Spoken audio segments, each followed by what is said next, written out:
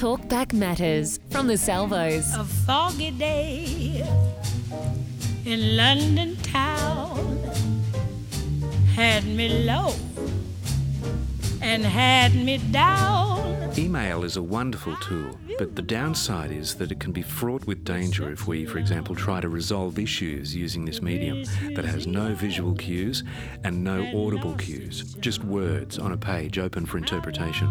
And not responding to someone's email is also sending a message. Psychologist Meredith Fuller has the final part in our series on email manners.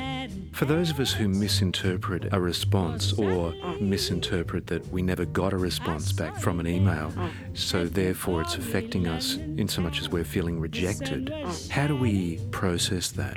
Sometimes I find humour can be very helpful. So, you might initially start with, after a reasonable, appropriate gap, you might want to, check that they got it. And often people will be quite self-effacing about that. So they might say something like, look, I've been having a bit of trouble with my emails, just want to check you got that, rather than, again, an accusatory, I know I sent it, you must have got it, mustn't you?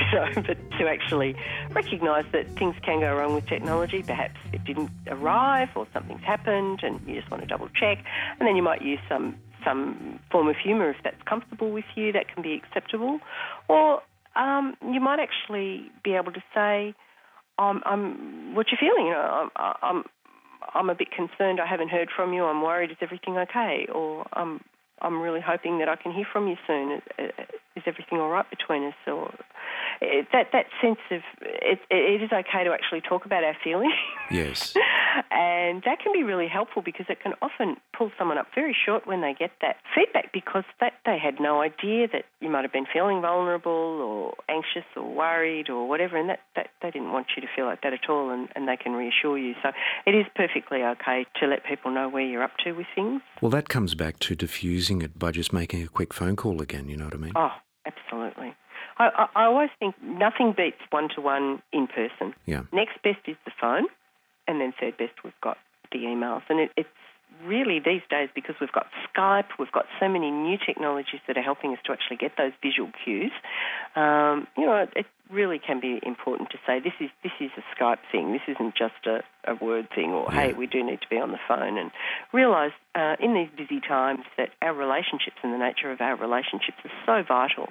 We really want to make sure that the other person hears what it was that we intended, and that if there's anything we can do to make sure that happens, how important that is. And what about in the case where we are actually being rejected or we are being spoken to tersely? How do we process that? Well, sometimes I think it comes back to also understanding the other person. I have some friends who are very efficient and effective in their communications, and I know for them, getting 3 lines is gold because they're just so busy and it is part of who they are. And I always remember, hang on, this is how the person does communicate and this is their lifestyle, and I remind myself this is who they are, rather than seeing it through the lens of, they should do it like I do it. So it's important to think about the person and how they are, and also you might make a decision therefore, well, what does this mean in terms of, do I continue this relationship, or do I ask for some minimum standards to be met so that I can continue the relationship? Or, hey, if they've really walked over the line, do I need to let them know? And you might again say, I need a goodbye, or I need a hello, or I need a something. Yeah. And again, this is where I think that little bit of humour and not make them feel attacked, but remind them that they need to think about you as well. It can be helpful. And the fact that you've been able to name that is helpful for you. I mean, they may then choose not to respond or to say, well, tough luck, get over it or whatever, but you've told them how you feel in some way, and that's part of the importance of dealing with it and getting through it, is that you've got every right to say how you feel. Of course, they don't necessarily have to respond in the way you'd like or respond at all, but at least you've got it up and out rather than having it seething in your body. Yes. So what would you say to someone who places their self-worth in getting a response or in the way that a person emails them? I guess it's really important to remember that it really is only one way or one method that we do communicate, and some of us are much better at it than others.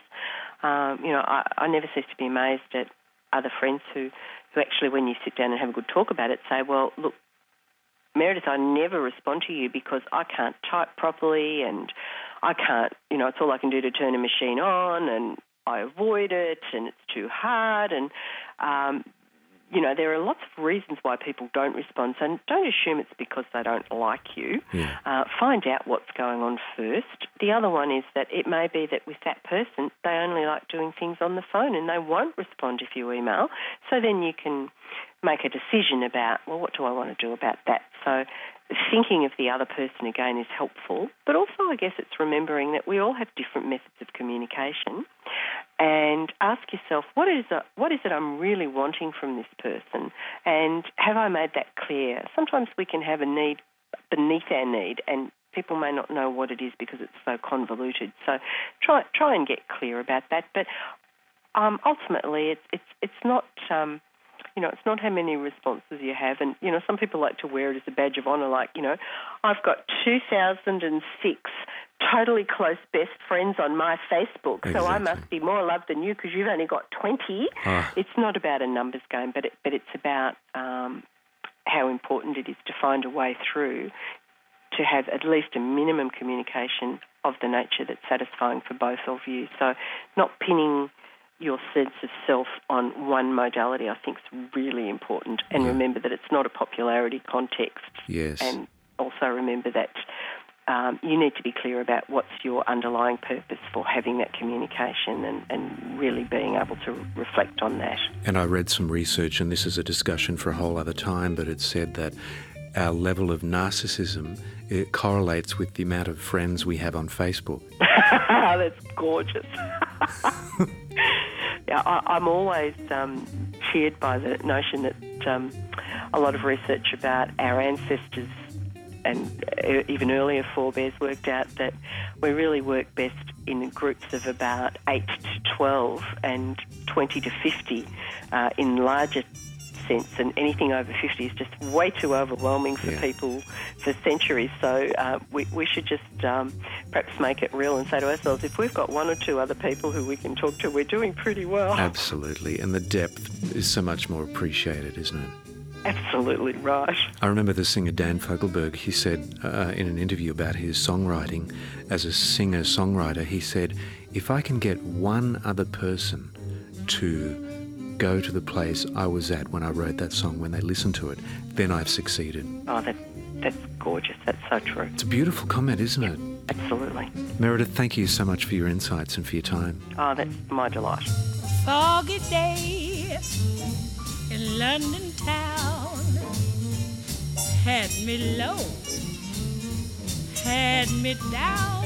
Meredith Fuller, psychologist and author of Working with Mean Girls, helping clear away the fog of email messaging. I love how she said that it's about not forgetting our manners, and that's regardless of who we are really.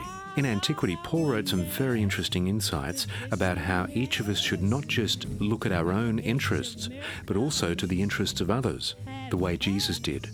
This is Light and Life. To contact us, go to salvos.org.au/radio.